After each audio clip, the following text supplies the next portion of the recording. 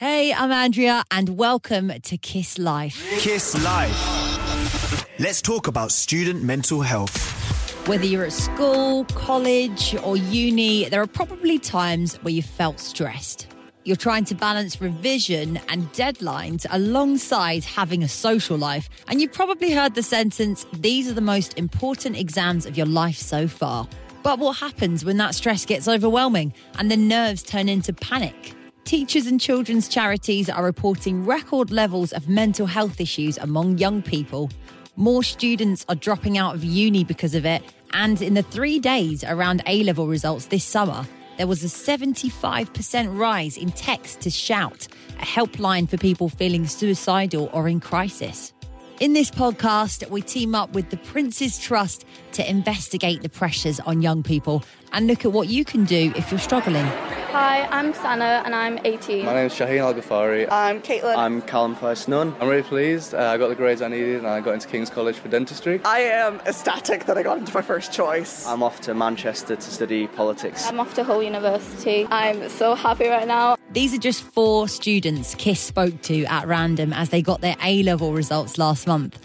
As you can hear, they were all pretty happy, but when we asked them about how they actually got those results, we uncovered the struggles all of them faced. It was traumatic to an extent. There's so much stress and staying up all night crying and panic attacks, crying in an exam hall. I kept having really bad chest pains. Around 4 or 5 weeks leading up to the exam, I became really ill. I've completely crashed. The competition for jobs and competition for university is at an all-time high right now. They're getting harder and it's hard to balance a lifestyle with hobbies and stuff to make your character build as well as doing academic work. The fact that we're putting our students through this is not acceptable and it's not okay. And they're definitely not alone. Childline says it's seeing a record number of young people getting in touch about exam worries. They did more than 1,400 counselling sessions about it in the last year. Kiss Life. So, for English, I made flashcards for each of the characters in my books. And for maths, the thing that helped me a lot was the practice papers. Sometimes the night before the exams, I would set alarms for 3 o'clock. Then I'd do a bit of revision. And then I'd go back to sleep and set another alarm for 5 o'clock and then I'd do some revision. Holly, which isn't her real name, sat her GCSEs a few months ago. She ended up suffering from mental health issues because she struggled so much with maths. I'd literally be in the lesson and I'd be so confused that I'd be crying, trying to not let anybody see because I found it so hard. Before going into the lessons, I would just have breakdowns. The teachers will always be saying stuff like, these are the most important exams of your life so far. And then when you're in a class and you're trying your hardest and you can't understand anything, it just makes you feel really stupid. Just before her exam, Holly found out she actually has dyscalculia, which makes it hard to understand numbers. She'd been struggling for years, but she thinks a lack of funding is why the school didn't want to look into it, meaning her parents eventually had to pay to get her tested. But Holly says she wasn't the only one who cracked under the pressure. One friend in particular, she started having severe panic attacks. She got quite depressed. It was awful because you didn't know how to help, but you were watching the decline of someone who you care about their mental health. Holly ended up getting the grades that she wanted, but her mum admits the whole process had a worrying effect on her daughter. She's told me about girls where their hair's falling out, they're so stressed. It makes me quite unhappy, actually, what I've seen her go through.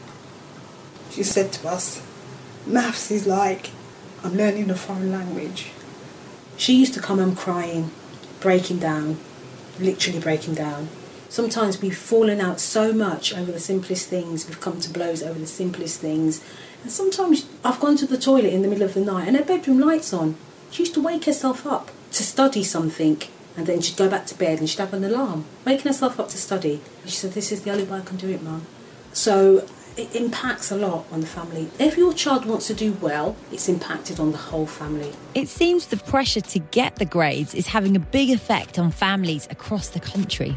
We went to meet one mum who ended up paying the ultimate price when her son tragically took his own life whilst revising. I haven't sat in this room for a while, actually. You can look at the calendar, and that is from February. I can't even turn the calendar over. and everything's how it was. He was revising for his science mock exam that he had on the Monday, and he also had, I think he was reading The Animal Farm, because that was the book that was open. It just feels really strange that this was Daniel's room, and it's not Daniel's room no more. Emma Oliver's son, Daniel, was just 15 when he became obsessed with revising for his mock GCSEs. He developed acute anxiety and began spending all of his time studying. But Emma says she never imagined he would take his own life. He went out with his friends, I gave him some money, they got a pizza. He came home that morning, he'd ate his breakfast, and then he went up to his room. And I was up and down all day. You know, do you want a coffee? Do you want this? Do you want that? Do you want a sandwich? I saw him 20 minutes before, and I tapped him on the head and I went, "You all right?" "Yeah." Now I came down and made Sunday dinner. And in 20 minutes, he committed suicide. To find him like I did, you just think about it 24/7. You go to bed, and that image is the last thing you see. Then you wake up in the morning, and for the first 5 minutes you think, everything's normal, and then boom. You know, it is your worst nightmare, and then treble it a million times. I wouldn't wish this on my worst enemy. Emma gave Daniel CPR and he was rushed to hospital, but he was later pronounced brain dead and died 2 days later. I still pretend he's here. I pretend that when I'm at work, he's out with his friends. When I come home from work, I pretend that he's upstairs in his bedroom. I know my heart is not coming back, I know that, but my brain just won't process it, so I just, to get through the day, I pretend. Do you know, he honestly thought he didn't have anyone at 15, and he did. He had everything to live for. Everything. After Daniel's death, police found that he'd Googled what is anxiety, but he hadn't spoken to any of his friends and family about how he was feeling. I don't think I ever saw him upset or annoyed. He was a joker. Yeah. Full character. Funny the majority of the time. Yeah, laid back. Laid back. I felt like everybody kind of felt it, but nowhere near as how bad it actually was. Because he seemed a bit off a few weeks upcoming, but not like, gave the impression that he'd do something like that. Daniel's best friends, Bracken, Reese, Adam and Nicholas, say they wish he'd approached them for help. They're now urging other young people to keep an eye out on their mates and talk to them if they're struggling. You always don't think of the worst because you never think it'll be you, but just go out and speak to them, get something out of them, because it could be the littlest thing or it could be the biggest thing, and it could have saved your best mate's life. Kiss Life. Daniel's year were the first to sit exams under the new system, which saw the old A star to G grades being replaced with numbers 1 to 9.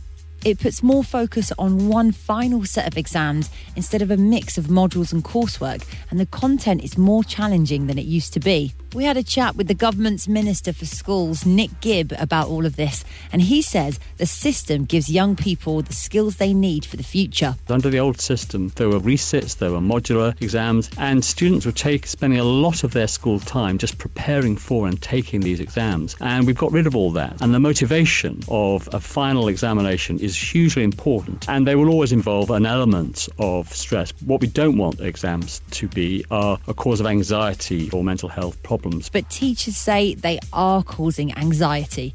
A new poll found nearly 3 in 4 teachers have seen their students' mental health get worse since the system was introduced. Lily Wilson, who's 18, is campaigning to change it so there's less pressure put on pupils. She battled anorexia while studying for her GCSEs in Stoke. I was like, I have to do well. Missing all my breaks and lunches to do my work so I could get good grades. I just remember being it was my English Lit exam, I think. And I just remember sitting there and I was thinking about what I'd eaten at break as I was trying to write this essay. At her lowest point, Lily was hospitalised, and she thinks society in general puts more pressure on young people now. I think it's sad. I feel sad about it because it's like everyone's individuality has been stripped away because we all have to conform to this need to achieve in certain things. It's like you do this and you stay on the conveyor belt and you just keep going. There are people who are actually committing suicide over it. And I think that's when you know it's got too far. Like, there's no need for this pressure. There's more to a person then A, B, C, D, E, F, U. It's okay to assess people, but you need to do other things as well, otherwise they're going to get obsessed. We need to look after our young people's and old people's, everyone's mental health, because prevention is going to work better than cure. The Prince's Trust do an annual survey of young people. This year, more than half said they do put too much pressure on themselves to succeed, and nearly 2/3 always or often feel stressed. That's the highest number since the report first launched 10 years ago. Kiss Life. There's a lot of stress and pressure to achieve that academic rather than a focus on the vocational, which there has been more so in the past. Nicola Atoria works at Bishop Young Academy in Leeds. They're thought to be one of the first schools in the country to employ a full-time member of staff focusing just on mental health. Nicola says it's vital schools find ways to help students deal with pressure before they hit crisis point. I'm really trying to work with all students, regardless of if they're struggling with their mental health or if they're not, to give them those tools to cope when it gets to those crunch points in life, because it's not just about exams, it's about, relationship breakdowns, it's about getting a job or not getting a job, and being able to work with all of those young people and equipping them with the skills that they need is going to help them survive and do well, not just in exams but in life in general. For lots of students, GCSEs and A-levels lead on to university, where even the most resilient people can end up feeling overwhelmed. I felt quite lost. My self-esteem was basically non-existent. Victoria Neal is a chemical engineering student, and in her first year at uni she struggled with IBS and was also bullied. With IBS it makes you feel really low about yourself because of the symptoms. So you don't want to do anything. I stopped going to class. She felt completely alone and in need of help, but when she reached out to her uni, she found the support wasn't there.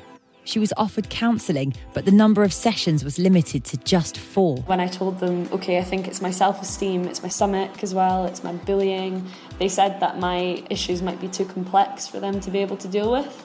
It wasn't really helpful, but they said they'll put me on the waiting list. It'll take about 6 weeks for them to get back to me. While she was still waiting, Victoria's dad was diagnosed with a brain tumour and sadly passed away.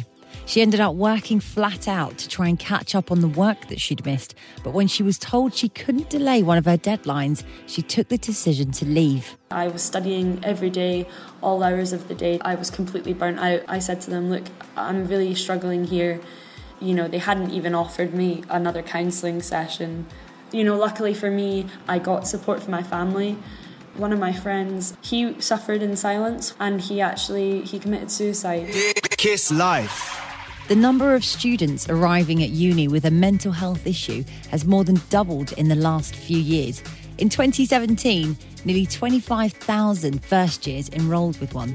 But there's still big differences in support depending on which uni you go to. Some have waiting lists and a cap on counselling, while others, like Victoria's new uni, are more supportive. It's why the government and charities are working on a university mental health charter to set a standard that all unis should meet. Victoria says it's vital the support's there for everyone who needs it. Students shouldn't need to have to worry about what the university can provide when it comes to support. I think that the support should just be there. Policies need to be in place, and I think that grief is very much still a taboo. There's a long way to go in that sector in particular, and whether that be grief support groups at university so that other students going through the same thing can actually spend time together and talk about it. Well, if you didn't get the results you wanted, or you're just feeling stressed about the future, it's important to remember there are always other options. Christopher, who's from Plymouth, went through his years at school thinking he needed a degree to succeed. But he ended up dropping out of uni after struggling to keep up. I sort of ended up just hopping from job to job. It was quite a difficult time in my life. I didn't really have sort of any career goals. Ended up going on to Universal Credit for a couple of months before I came into contact with the Prince's Trust. With help from the Prince's Trust, he managed to get his life back on track.